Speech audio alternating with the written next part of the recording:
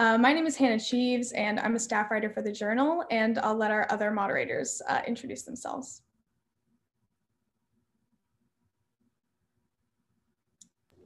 Hi, I'm Allison, and I'm going to be a moderator today. Hi, my name is David Nunny. I'm a forum editor for the Journal, and I will also be moderating this discussion. So tonight is our first event. We are having our roundtable discussion on the topic of elections law, which has become an important issue really at the forefront of discussion regarding the 2020 presidential election, as well as recent changes in elections law in states such as Georgia. We're excited to invite three keynote speakers today to join us in our discussion to talk about the past, present, and future mechanisms of elections law in the United States. We welcome Professor Michael Kang from Northwestern's Pritzker School of Law, Professor Neil Makija from the University of Pennsylvania's Carey Law School, and Professor Kate Shaw from Cardozo School of Law to lead our discussion. So I'll allow each of them to introduce themselves and talk a little bit about their background and their research. So we'll start with Professor Kang. Hi, everyone. My name is Michael Kang. I teach law at Northwestern Pritzker School of Law, and I focus on election law. I do a little bit of business association law and corporate voting and stuff, but I mainly focus on election law, which encompasses, I think, generally speaking, campaign finance, voting rights, redistricting, some direct democracy stuff, election administration, which has become a really big and important part of election law more recently. And have kind of written and taught and advocated, commentated, all those things for about 15 years or something like that since I started teaching law a little while back. I have a little bit of a background in political science, so I can talk about how law teaching has evolved and started to incorporate more and more social science. But I write about that kind of stuff and excited to talk to you about what's been happening more recently, and in particular in the 2020 election, and then in certain states like Georgia and Texas since the election. Yeah, so excited to be here. Thanks. Awesome, thank you. And now Professor Makija. Hi, everybody. Thanks so much for having me. My name is Neil Makija. So I teach a class called Law and Candidacy at Penn Law. I actually full-time, I run an organization called Impact. It's an Indian American advocacy group that helps train candidates and support candidates for elected office broadly in our community and for Asian Americans. We played a significant role in the Georgia elections and the runoffs in January this year. I got started teaching because as a candidate, I litigated a case that was my own, which basically I ran for the Pennsylvania House in 2016 and was sued by the Republican Party under the idea that I was not a citizen of the state under the residency requirements. I won the case and I started basically teaching and getting involved as a practicing election lawyer after that. But happy to talk more about campaign finance. My organization runs a 501c3, a 501c4, a PAC, a federal PAC, and a 527. So very familiar with these issues from a practice perspective. Awesome, thank you. And Professor Shaw. Great. Hi, I'm Kate Shaw. I teach at Cardozo Law School in New York City. I'm a graduate of the law school at Northwestern. So I teach classes on constitutional law, administrative law, legislation. I do a seminar on the Supreme Court. And my work has spanned a bunch of different areas. I've written about the presidency and presidential rhetoric a good amount in the last couple of years.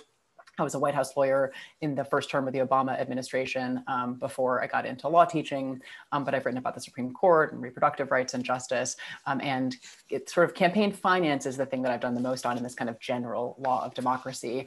And I actually got into working in government sort of through a political campaign. I worked coming out of law school and my two clerkships. I ended up basically like putting my law school loans into hardship deferral and taking an unpaid job in Pennsylvania, working in the state headquarters of the Obama for America campaign in 2008. So it was about pretty late in the presidential campaign cycle. So it was at this point where you couldn't really get a paid job on a campaign, but I really wanted to work on the campaign. I had worked on, been, Senate candidate Obama's 2004 Senate race, and I really wanted to work on the presidential, so I just took an unpaid job.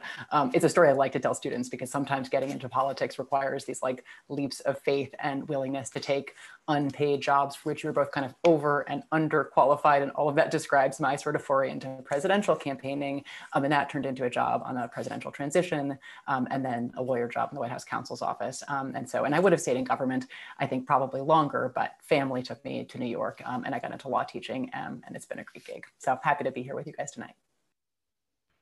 Awesome. And thank you all again so much for joining us. So now I'll be handing it over to our other two moderators to begin our general discussion.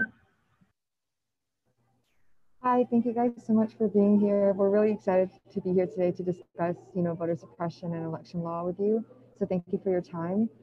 We want to dive right into our first question, which is for all three panelists. And that is, what is the most pressing legal issue currently for your research in the field of election law? We can start with Professor Kang. Well, for me, those are two different questions. There's stuff I'm studying, and I don't know that they're necessarily the most pressing questions. I think in election law right now, you do have a pretty coordinated effort across almost every state to try to limit voting, and that's in response to what people on the right think happened in the 2020 election, which I think no objective observer thinks that there was widespread fraud or systematic wrongdoing, but it's a widespread belief on the right, and so they feel that it's necessary to impose lots of restrictions and cutbacks in voting. So I think that's the kind of most pressing issue, is kind of what courts are going to do about that, what people on both sides of this issue, essentially it falls along partisan lines, Republican versus Democrat. How that's going to affect the law kind of long term. I can talk more about what I study kind of more specifically, which tends to be a lot about partisan polarization, which definitely has a lot to do with what's going on. That election law, say when I started my career, wasn't quite actually as partisan, even though this was flowing not that long after Bush versus Gore. I started teaching in 2004, Bush versus Gore, as some of you guys might know or remember. That's changed as I've proceeded in my teaching career. Fewer and fewer people remember that. But Bush versus Gore was a highly partisan legal contest over who won the 2000 election. But having said that, election law wasn't nearly as polarized as it is now. And so I think a lot of what I write about is about how partisan polarization has affected the way all these election law issues play out. And it has dramatically. Election administration in 2000 or 2004 was largely kind of a boring backwater that no one really cared about or thought about. And today it's kind of in the news all the time because given the level of partisan competition, how close elections are, and how both sides have kind of retreated in their own camps and see each other as enemies, it's become kind of where people think elections are decided even before the voting starts. And so I study a lot of that, and I also study judicial elections, which is a little bit different than election law, but it's about how state judges are elected. And I think political actors all across the spectrum kind of see their ability to affect the law by changing who gets elected to the state bench. And so those elections have become more competitive, more politicized, more expensive. And so I write a bit about empirically with an economist, a co-author who's an economist, about the role of money in state judicial elections and how the money influences the case outcomes that result on the back end. So that's sort of my quick take. Professor Makija? So in terms of the most pressing issue, I really feel that it's the structure of our representation in government. And when it comes to, if you had asked me this question a few years ago, it might have been disengagement and voters not voting, and kind of the solution the solution being that people would participate, and then government would kind of represent our communities better and the issues that that we need addressed in the country. But I think the bigger problem now is that we're getting to a point, and you've seen it in 2016 and 2000, where With the presidency, it's the Electoral College, or in the Senate, it's the fact that Wyoming has the same number of senators as California, or that DC has no representation. And the general trend is that, and many of you as students, you may be from small towns in rural communities like I am, and you've moved to cities where your vote probably doesn't matter in terms of determining the future and the direction of the country on a national level, if you're going to New York or DC or even staying in Chicago. So that's not something that's going to change, and may even get worse unless we change the Senate and the Electoral College and the structure of things there. And we've seen some positive trends in terms of against partisan gerrymandering. So in Pennsylvania, for example, here, the state Supreme Court struck down districts that were heavily lopsided, where there were, I think it was 15 Republicans to 3 Democrats prior to 2018.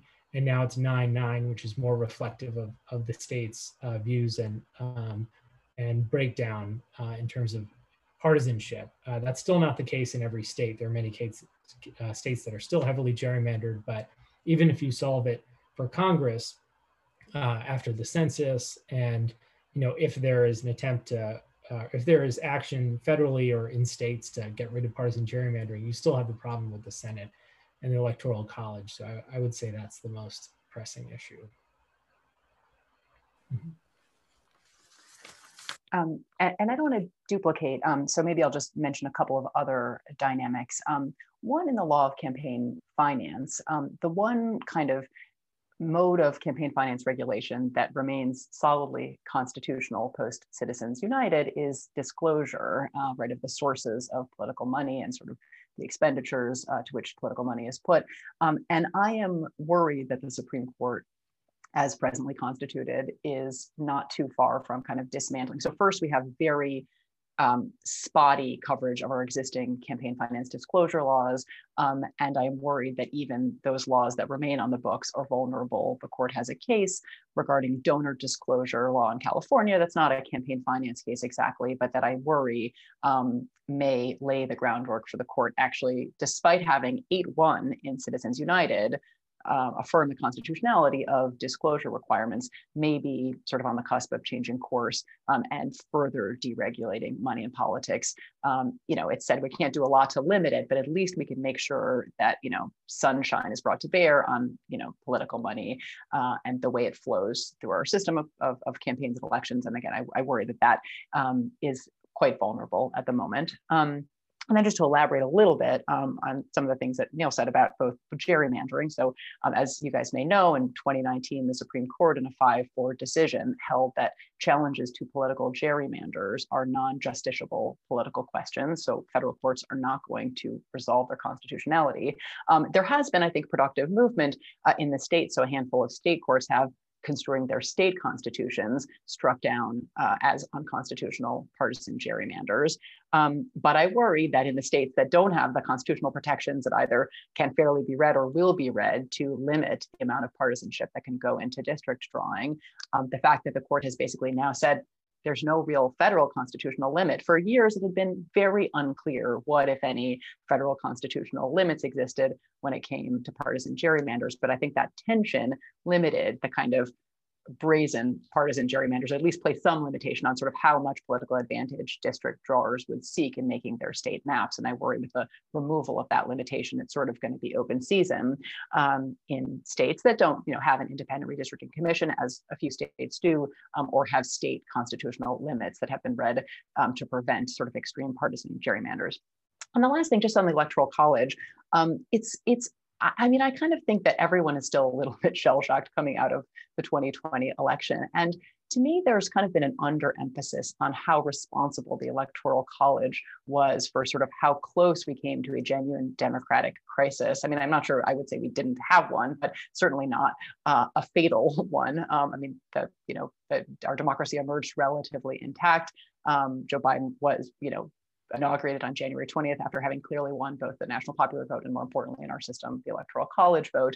But a couple, the 40, whatever it is, 80,000 or 40,000 flipped votes across 3 states would have resulted in a tied vote, which under the Constitution would have meant the House of Representatives, with each state delegation getting a single vote, would have selected the president. And because there were more Republican than Democratic controlled delegations in the House, almost certainly Trump would have then been selected through that kind of backup mechanism in the Electoral College. So we both have that kind of near miss. And then we also have the fact that these kind of ambiguities and sort of odd moments in the kind of sort of strange Byzantine process that is our Electoral College, or the thing we call the Electoral College system, that's part constitutional and part statutory, were very much like kind of able to be exploited by President Trump and his post-election efforts, culminating, of course, in the January 6th insurrection attack on the Capitol, which was designed to disrupt this statutorily required, both constitutionally and statutorily required process for opening and counting electoral votes. And so all of this, I think, makes me think there should be a genuine movement afoot, as there have been, many times in American history, most successfully almost in 1969 and 1970, to actually constitutionally abolish the Electoral College. There are reform movements afoot, but abolishing the college doesn't seem to really be at the top of anybody's kind of priority list. And I worry that folks like you, we just have kind of gotten out of the habit of constitutional amendment, right? Like we last amended the Constitution in 1992.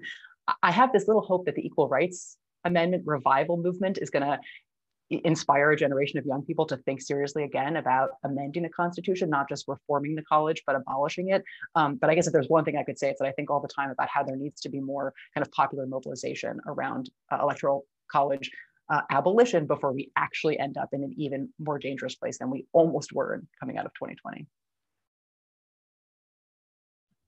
Thank you. So to return to your first remark on campaign finance, I'd like to ask all of you which values campaign finance laws and litigators should strive to uphold in their cases and the application of those laws. We can start again with Professor Kang. So I think the thing with campaign finance law that's frustrating is that if you're familiar a little bit with the law is really focused on the government justifying any regulation with respect to the prevention of what it calls quid pro quo corruption. Now, what's weird when I teach the campaign finance law is that's not typically what people think campaign finance regulation is about. People typically think campaign finance regulation is about equalizing voice, that what you're trying to do is limit the influence of really wealthy people to kind of have disproportionate influence on how elections are decided and what issues are discussed and what the agenda looks like. But as far as the law goes, you can't go into court and say, we need to limit contributions or promote disclosure because we want more equality. But that's kind of the political case for it. So I think equality ought to be at kind of the forefront of the way we think about campaign finance, and we ought to have regulation that's really oriented toward that goal. But that's impermissible as a constitutional law matter.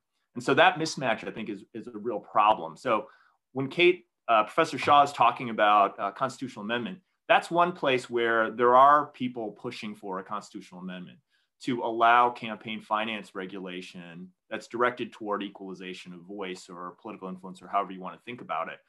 Because right now, there's just no way around a case called Buckley versus Vallejo that I'm sure some of you guys have heard about. So I'm a little ambivalent about the constitutional amendment route because all the reasons why Donald Trump, for instance, has had the ability to get elected in 2016 and why it was so close in 2020 have to do with this kind of minority overrepresentation through the Electoral College.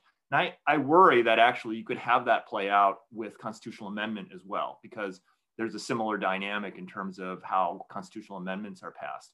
But I think when it comes to campaign finance law, there's just really no other way, certainly given the way the court looks right now. But if you're asking kind of what are the important values that we ought to see in campaign finance, and unfortunately, we're not seeing those really debated and really driving campaign finance law and regulation today, it's this government interest in equality that is impermissible under the law we have. Professor Shaw, if you'd like to respond to that.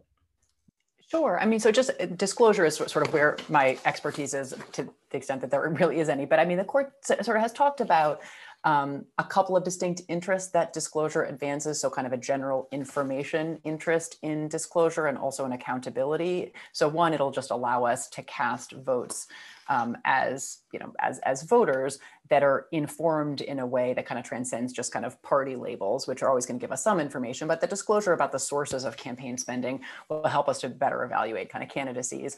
And then also that kind of post-election, like for people who are incumbents and running, or even if we're not even talking about kind of another election, but post that, the election of a particular individual, that we can figure out the interests a candidate or elected official is actually serving by tracing sort of votes and decisions with an eye to kind of sources of political spending, and that all of that just makes us kind of more informed and better voting. And to the extent there is empirical work on this, it actually does seem as though information about the sources of campaign spending does impact the choices that people make at the ballot box. So there's a real connection between giving people information, again, about sources of campaign spending and their ability to cast informed votes. So again, in the disclosure space, those are the kinds of interests that the court at least still recognizes. I mean, I totally agree with Professor Kang that and I'm not, there should be a world, I'm not sure Constitution, if you take a long enough time horizon, constitutional amendment shouldn't be the only right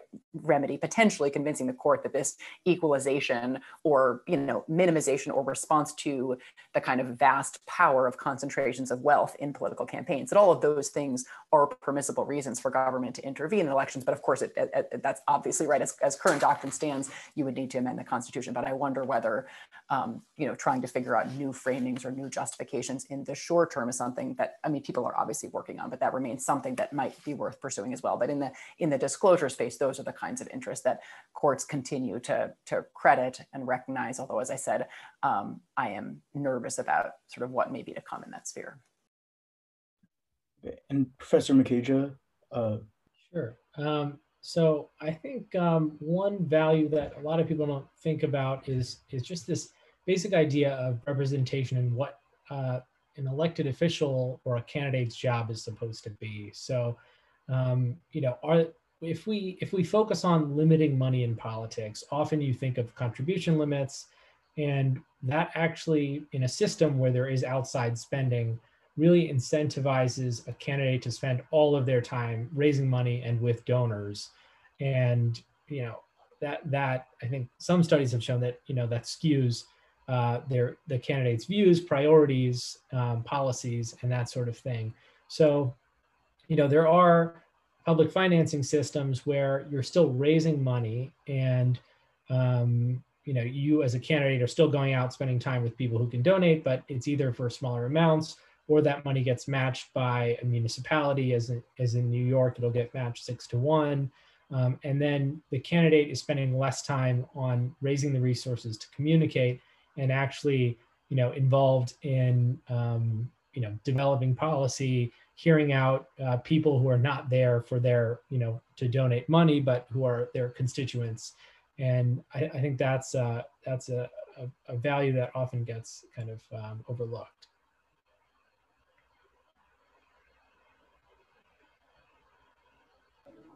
Thank you.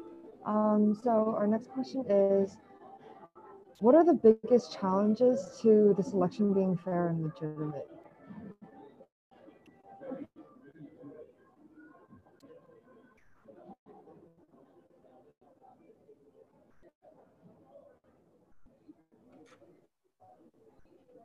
I'm not sure I heard the end of that question. Could you repeat that? What are the biggest challenges to local elections in the future being fair and legitimate? Oh, local elections as opposed to other elections? Or just elections? Yeah, state elections, not federal, presidential, non-national elections.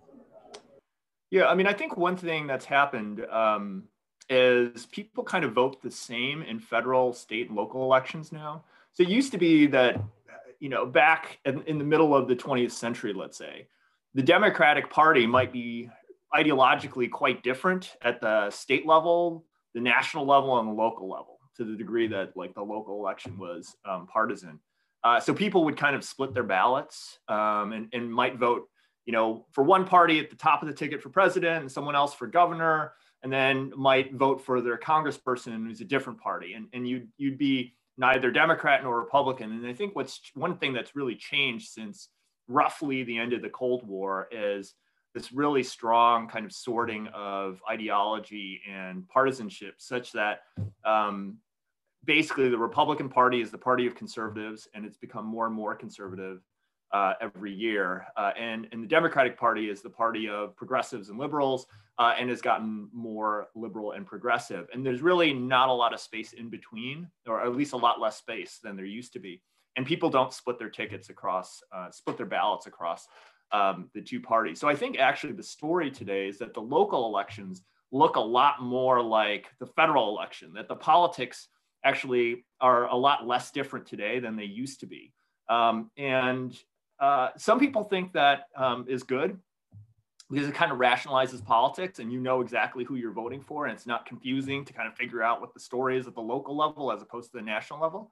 I think the bad thing about it is it's really kind of reinforced this what some people have started, and I've started calling hyper-polarization or hyper-partisanship, which means that there are essentially two really well-organized, coordinated teams, and you always know how to vote. And there's a good aspect to that, but you also know who to vote against. And it's reinforced this sense of us versus them. And so I think that's a kind of theme that I've been writing about and thinking about quite a bit, because it's really hard to overcome that. And it causes lots of problems in election law, in politics, in government. And you're seeing that, like every day you see that in basically every element of politics. And the story actually is quite the same kind of at the federal, certainly at the state level, and often even at the local or municipal level, which is crazy because you wouldn't necessarily think like the local mayor making sure that your garbage is picked up, every week necessarily has to opine or figure out what their position is vis-a-vis Donald Trump or Joe Biden. But yet all of that polarization is kind of filtered throughout the system, even down to the local level, in a way that, if you're asking me, I think is basically unhealthy, and create all kinds of pathologies for politics. So that would be sort of what I would think about the local element of elections as opposed to federal. I think it's gotten a lot less.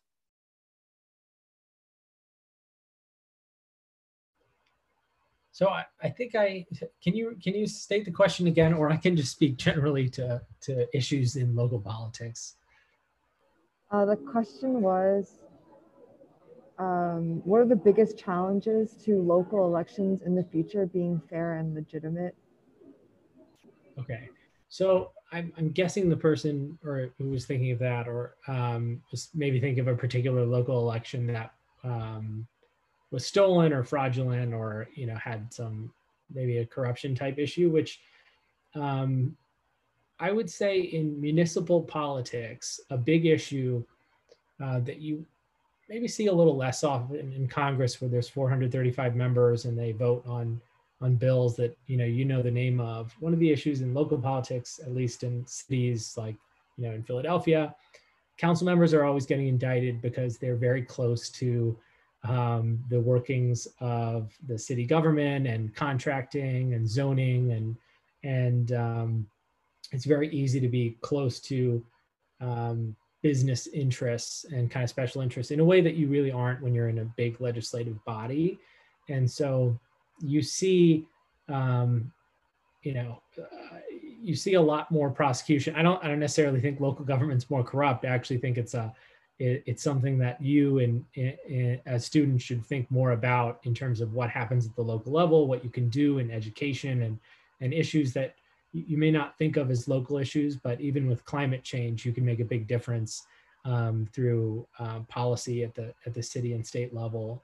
But in terms of fairness and kind of issues that come up in local government, it is common to see issues of corruption because of kind of that issue that I'm raising. But I think it's also common that cities have more stringent campaign finance laws. So in Pennsylvania, if you run for city council in Philadelphia, at least, you have a $3,000 limit on contributions. If you're running for the state legislature within Philadelphia, you have no contribution limits and you can get a $100,000 check from someone.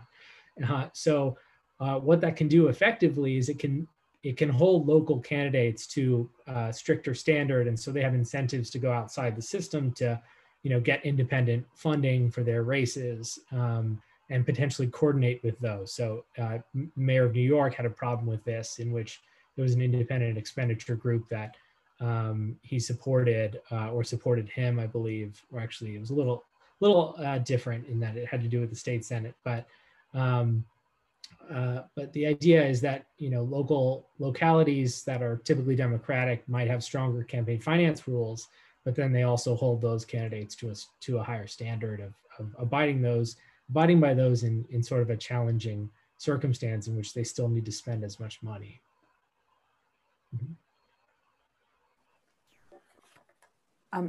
And maybe I'll just actually strike a positive note about sort of, cities as laboratories of experimentation when it comes to campaign finance. Like, there actually are interesting things being piloted on the ground in cities that, are, I think, in some instances actually working in making kind of a more broadly participatory democracy seem like a reality. Like New York, we've got this, and we've got tons of dysfunction at the state and local level, like, to be clear. But we've had a very effective matching program so that, to encourage small dollar donors. The city has historically matched. It was 6-to-1 and now it's 8-to-1. So, you raise $10 if you're a candidate for, say, mayor, and the city, if you've opted into this matching program, which has certain, there's certain limitations that you have to then agree to if you're going to opt into the match, but that turns into $90, right, in campaign money. And that's all of a sudden, like, a $100 donation can be $900, and that's real money in a local campaign. And so the idea is it broadens the universe of, individuals who are active in politics and as donors, in addition to as voters.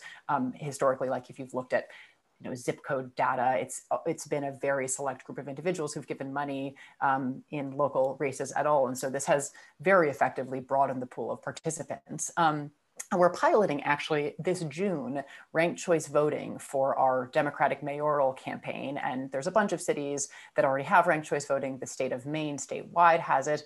And I don't know, Michael, if you've written about ranked choice voting at all, but it's, it's an interesting intervention that I think has a lot of potential. The idea sort of to the polarization. Now, this is a Democratic primary. So is it actually going to allow us to sort of transcend partisan divides? Not in the primary, of course. And but at the, if it happened at the general election level, I think that the idea being that it discourages polarization by requiring or incentivizing candidates to reach out to a broader pool of people, to avoid alienating because they would like to be ranked second, even if they are not ranked first, by, all kinds of pools of voters. And then it just allows for the kind of building of coalitions and, creates a certain kind of civic solidarity. If the person who wins isn't the person that you voted for, but is the person you voted third, you can rank up to 5 candidates. There's some real democratic value in that. Anyway, so we're doing it for the first time in New York. We will see how it goes. But in addition to the challenges, I think, facing local elections, there is a lot of, and this is true about campaign finance, sort of in other vouchers and other kinds of programs as well, there is interesting and productive experimentation happening as well. So I think those are great points. And I think there's sometimes a tendency, especially from kind of younger people, that, like, if you change the voting system, you can solve all the problems. And it's generally not the case that, like, these basic kind of pathologies in politics play out regardless of the system. But I do think it can make some difference. And you've seen a shift to, top 2 primaries in, for instance, California. And some of the things that I think Professor Shaw hopes might happen in New York, I think have already happened there. Now, there are some weird outcomes that can happen because the dynamics are different and sometimes the voting is more confusing. But I think we're at the point where we ought to be experimental and kind of open-minded about thinking about some of these structural changes. I think the point about devolving some of these governance questions and some policymaking to the municipal level makes a lot of sense to me. So I think there's kind of this overarching question generally, if you think about election law or democratic governance, is like, where do you locate these kinds of questions? Is it at the federal level? Does that make more sense? Is it more at the state level or local level? And actually, historically, Republicans have wanted to push it down to the local level. I see that less prominently now because they've done so well, kind of certainly at the federal and state level.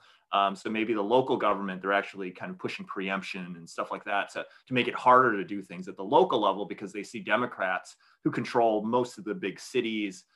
They don't like to see Democrats kind of getting their way. And so you have to kind of think about nested majorities and what majority is the most important majority or what's the most democratic way of doing things. But, you know, I tend to think the municipal level is a pretty good level, both because that's kind of the right size of government. And often cities have like real political and cultural identities in ways that states, it's a little bit harder to characterize.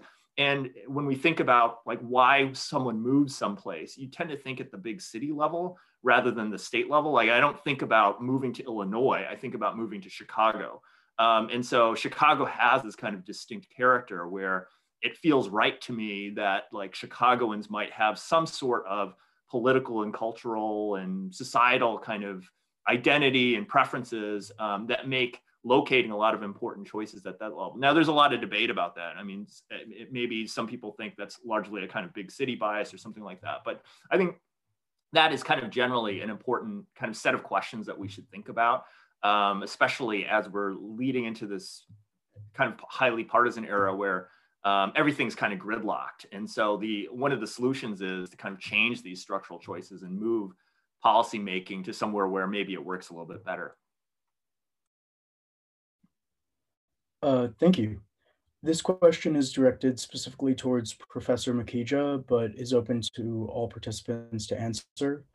I'd like to ask about current efforts to pass restrictions on private election financing, specifically in Arizona, where private companies can no longer contribute to the funds that are used to run the election specifically.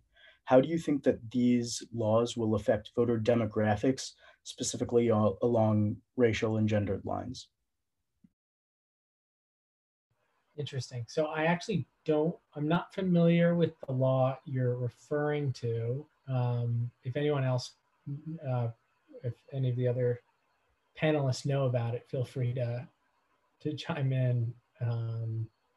But I can speak generally to kind of the second part of your question was about how that affects demographics. And I can talk about generally how campaign finance, I think, impacts the demographics, given like the work of impact. Does that sound good? So a couple of things we learned in Georgia and a number of different areas. And actually Professor Shaw was talking about New York City and the great kind of public financing system there. And impact, our goal is specifically in the Indian American community, where we've never had representation in New York City until last cycle in the state assembly. And that's despite of a pretty decently sized population in Queens, especially. And this time we have 5 AAC candidates, South Asian candidates in these New York City elections. And we don't even have to support them financially because they already raised what they needed to raise through the public financing system. So I think having these systems ensures a more diverse set of candidates are able to run. And if you look at the stats in terms of donors, I know you were talking about corporations, but in terms of hard side donors, the ones that you can actually track if you look them up on the FEC disclosures, the one study I've seen says that, you know, over 90% of those are white and not people of color. And then I think 80% are men. I have to see how updated that is, but those are the last stats that I've seen. And so when you're a candidate and you want to run, you know, you're not necessarily connecting with people when you're a candidate of color and you want to run. You have a harder time, and you know that it's well documented. There's actually an article in 538 showing that for South Asian candidates, they tend to get started by raising money within their community, and only after they get elected or after they've really established themselves are they able to break into kind of the established donor class, so to speak. So that's important and goes back to the voters in a different way to answer your question, which is that the best way to turn out a community of color is not what we traditionally thought, which was send canvassers tell people what, when election day is and, how to vote and all that kind of stuff.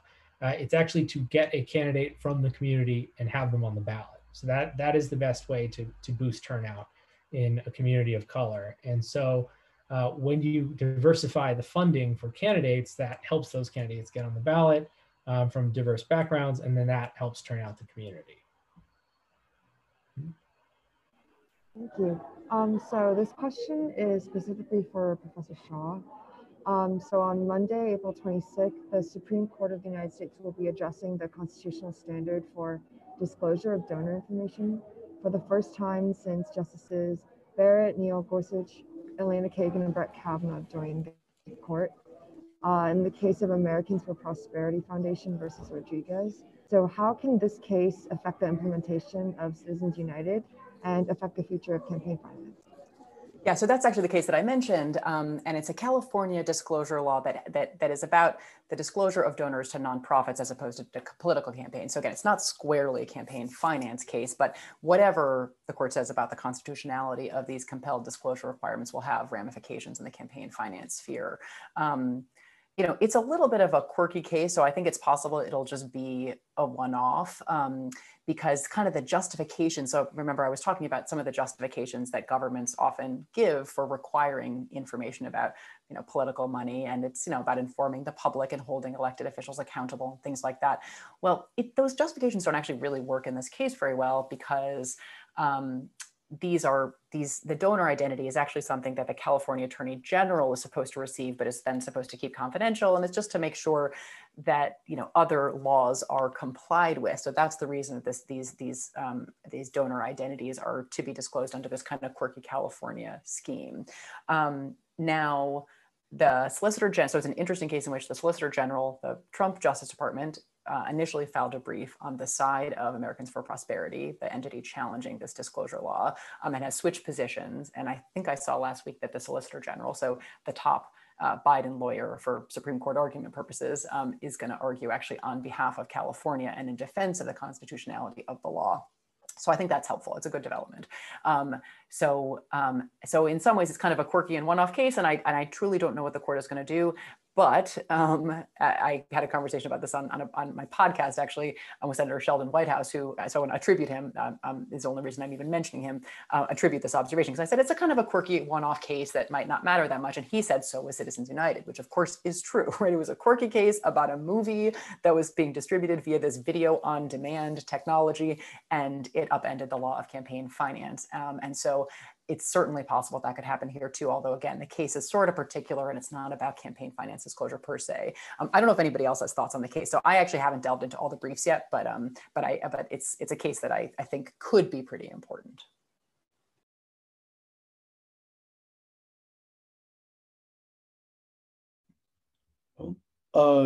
Professor Kang, I'd like to ask how voter suppression has been contributed to by partisan gerrymandering laws, both in traditionally liberal and traditionally conservative states, and how those two have been deployed differently, if at all.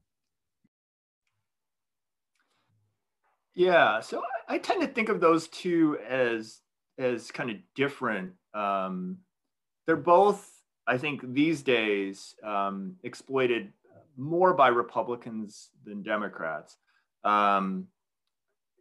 And they take advantage of majority control of state government to lock in partisan control when the demographics of a jurisdiction seem to be running away from that majority party.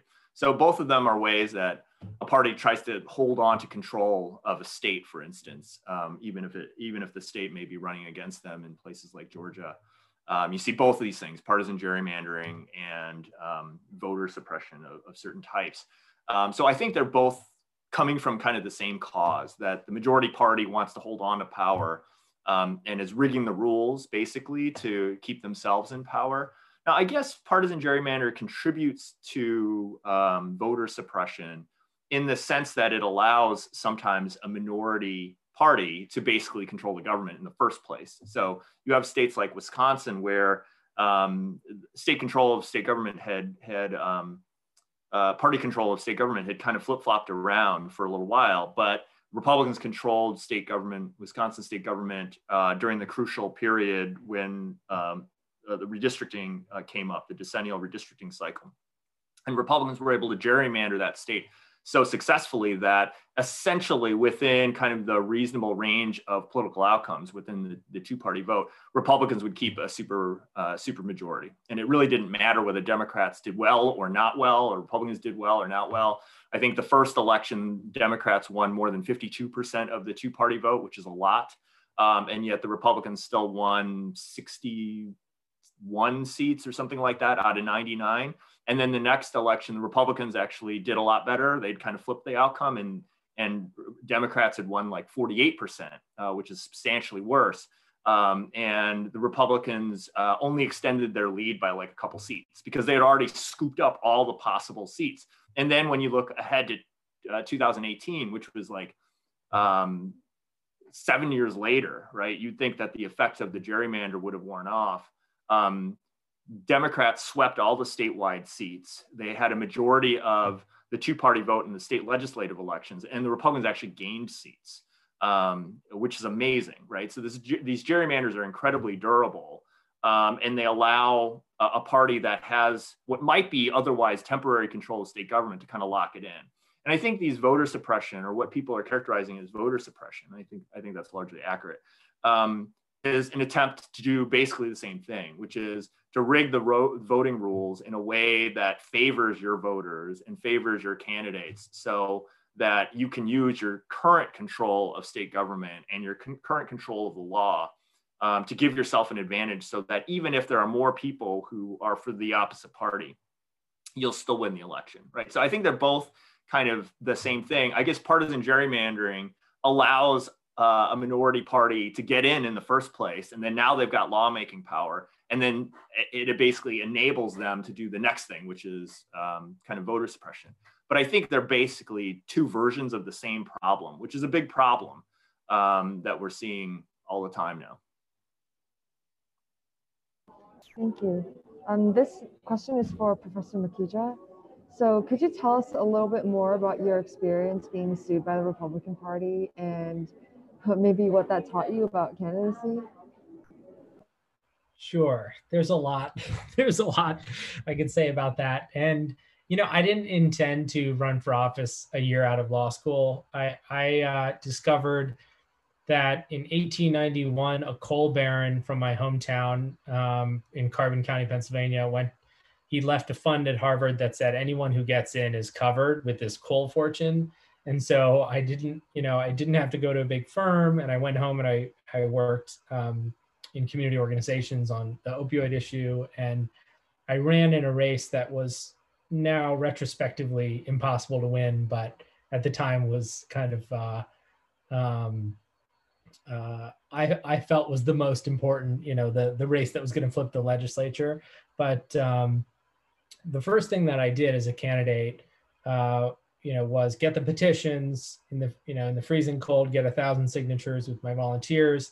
And then you get on the ballot and you feel like you've had this great, moment and achievement. And then you get served with a summons that says to show up in court on this day and that you're going to be subpoenaed to, as a witness. So I didn't want to practice, but I became the respondent, the witness, and the associate on that case in my first year.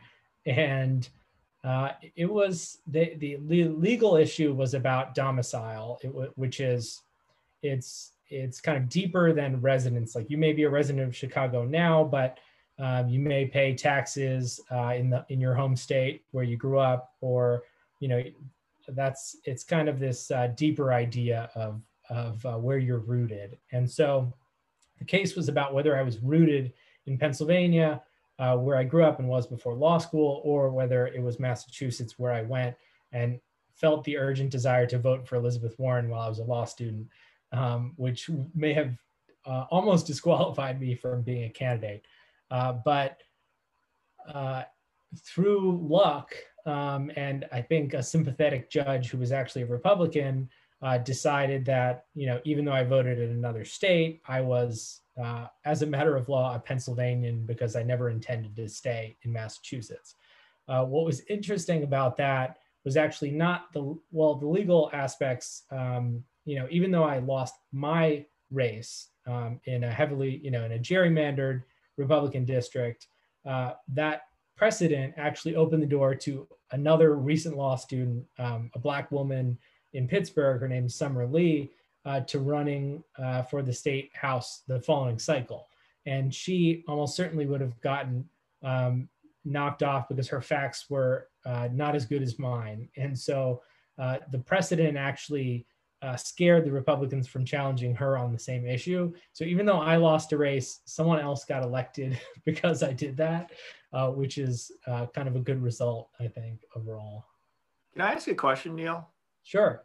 So I actually did a study on those kinds of cases, and I'm wondering if you think there was any ideological component to the legal issue itself, not like the outcome of the case and who gets to run and who doesn't, but was this just like, there's probably better and worse answers based on statutory interpretation or the text or something like that, or legislative history, but just in terms of the ideological complexion, was there a conservative or a liberal position on that question?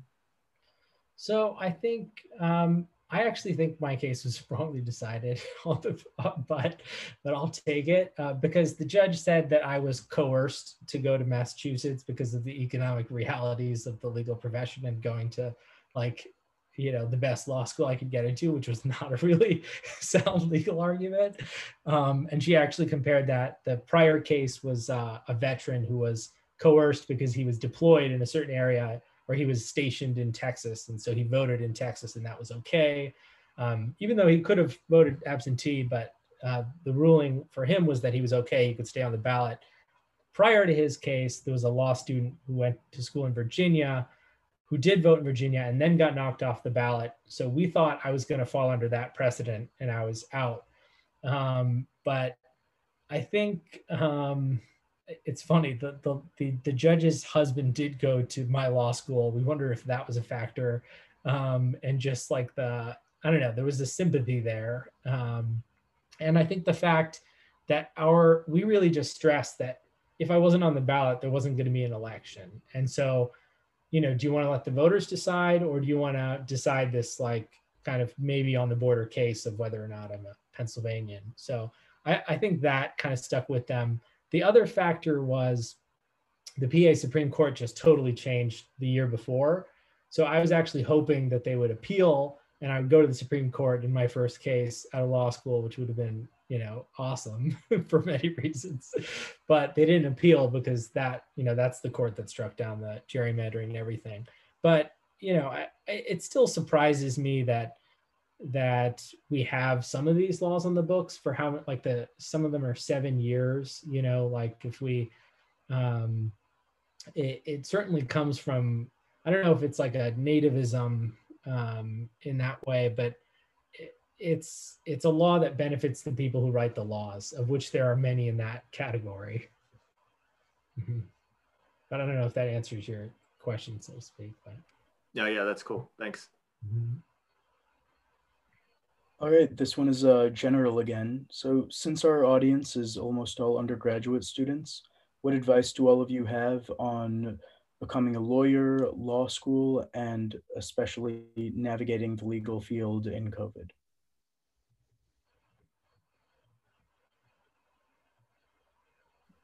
Professor Kang, if you'd like to start us off. Yeah, I think there's different advice for each of those paths. So I'm happy to take any one of those and leave the rest. I'll take the law professor one. So I think the law professor route is really complicated these days. And it is essentially like a very heavily research oriented job. So I think there was once a point where if you were like a star law student at Yale Law School or something like that, you had really good grades and everyone thought you were super smart, then you'd go do your clerkships and then you'd come back and you teach law. Now law school teaching positions are essentially like college positions where it's really based heavily on research. So I think if you're thinking about that, there's a lot of stuff you have to kind of line up these days far in advance. And so I would get a lot of advice about that, like even as early as the position you guys are in now, because you might think about, for instance, going to grad school. because a lot of the hiring is out of PhD, JD, PhD programs where you have both a law degree and a PhD. Now, that's not exclusive. There's lots of, really smart people who do awesome research that don't have PhDs that everyone wants to hire. But I think that tends to be kind of modal for the top law schools. Like the top law schools tend to look for those kinds of credentials. And there's lots of reasons why those types of candidates are in better position today, because they have time basically to do research and write. And that's really the currency of the realm for legal academia. Now, the story for going into law, being a corporate lawyer or working at the White House, those are totally different things. But I do think we're increasingly kind of moving toward a specialized world where, you can kind of keep your options open, but there are certain steps that you want to really seriously consider if you want to go one route as opposed to another. And certainly legal academia is one of these routes where there's a lot of specialization. So happy, if anyone's sort of interested in thinking about this as early as you guys, feel free to email me and happy to sort of talk about that and lend advice. I'm happy to go next. Yeah, so that I think covers the sort of the law teaching route. I don't have much to add on that. Maybe I'll just underscore something I kind of alluded to earlier, which is that I do think that if you want to go into government or maybe into law teaching, it probably does make sense to go to like the best law school you can. But I also want to say, so I think if you may want to practice public interest law, it makes sense to think about admissions decisions with an eye to what a really significant debt load might mean in terms of constraining your choices. But let me put another asterisk on that. As I did say, I did have law school debt, and I just, I was coming out of a Supreme Court clerkship, and there are these law firms with these very big bonuses that they give you. And then there was literally an unpaid job sleeping on a couch in supporter housing in like the outskirts of Philadelphia. And I just like took a leap of faith and did the couch thing. And it's like a monthly payment like your rent or anything else. Like law school loans don't have to truly constrain your choices, even significant ones. So I do think that getting into good law school and still saying I don't have to go to a law firm if I don't want to go to a law firm, like is a possible path. And I do think that if you have a sense that you want to do political law, like work, or are interested in working in government, whether that's state or federal, go volunteer on some campaigns. Like I didn't as an undergrad, I did in law school, but never on a presidential until I was already a young lawyer. But I think that's incredible experience to get and can sort of forge connections. I still talk to people, the person who was like on the other side of the wall, on the other couch when I first got to Philadelphia as like a new lawyer. So I think but it is a path that is just different from doing a summer associate position at a law firm and then going post-graduation, maybe after a clerkship back to that law firm. So you have to kind of forge your own path in a different way. But people are pretty generous with their time if you sort of seek advice about how to get there. But be willing to sort of take leaps and do uncomfortable and unfamiliar things if that's a kind of a path you're interested in pursuing. Yeah, and in terms of, general advice on law school and your path as a lawyer, I've not had a conventional path. I did, I almost went to a firm, didn't do it. I ended up working on the plaintiff side, which I really enjoyed, and very few of my kind of classmates have done. But I would say, when I was applying, I didn't know much about the actual practice of law. I didn't know the value of clerking, which is very valuable.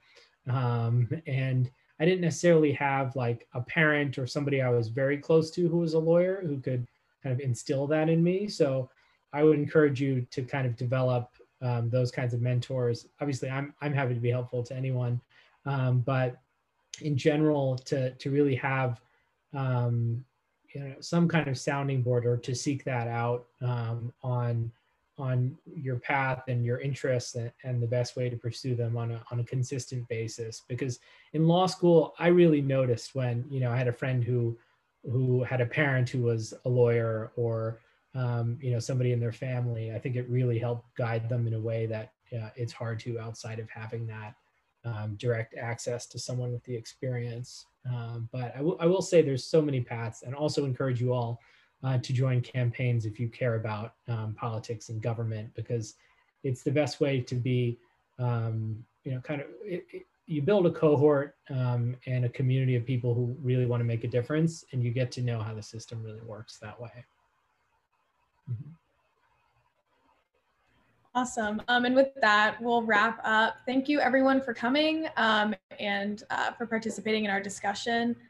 We especially want to thank Professor Kang, Professor Shah, and Professor Makhija for speaking with us. And thank you guys for sharing your insights on this very broad and really awesome topic. I also want to thank Allison and Devon for moderating. So thank you guys, that was awesome. Just to let everyone know, our next symposium event is the LSAT 101 webinar. That's this Wednesday, April 21st from 6 to 7:30 p.m. Central. And the link is available on our website. So we hope you'll be able to join us then. And until then, have a great evening. Thank you, everyone.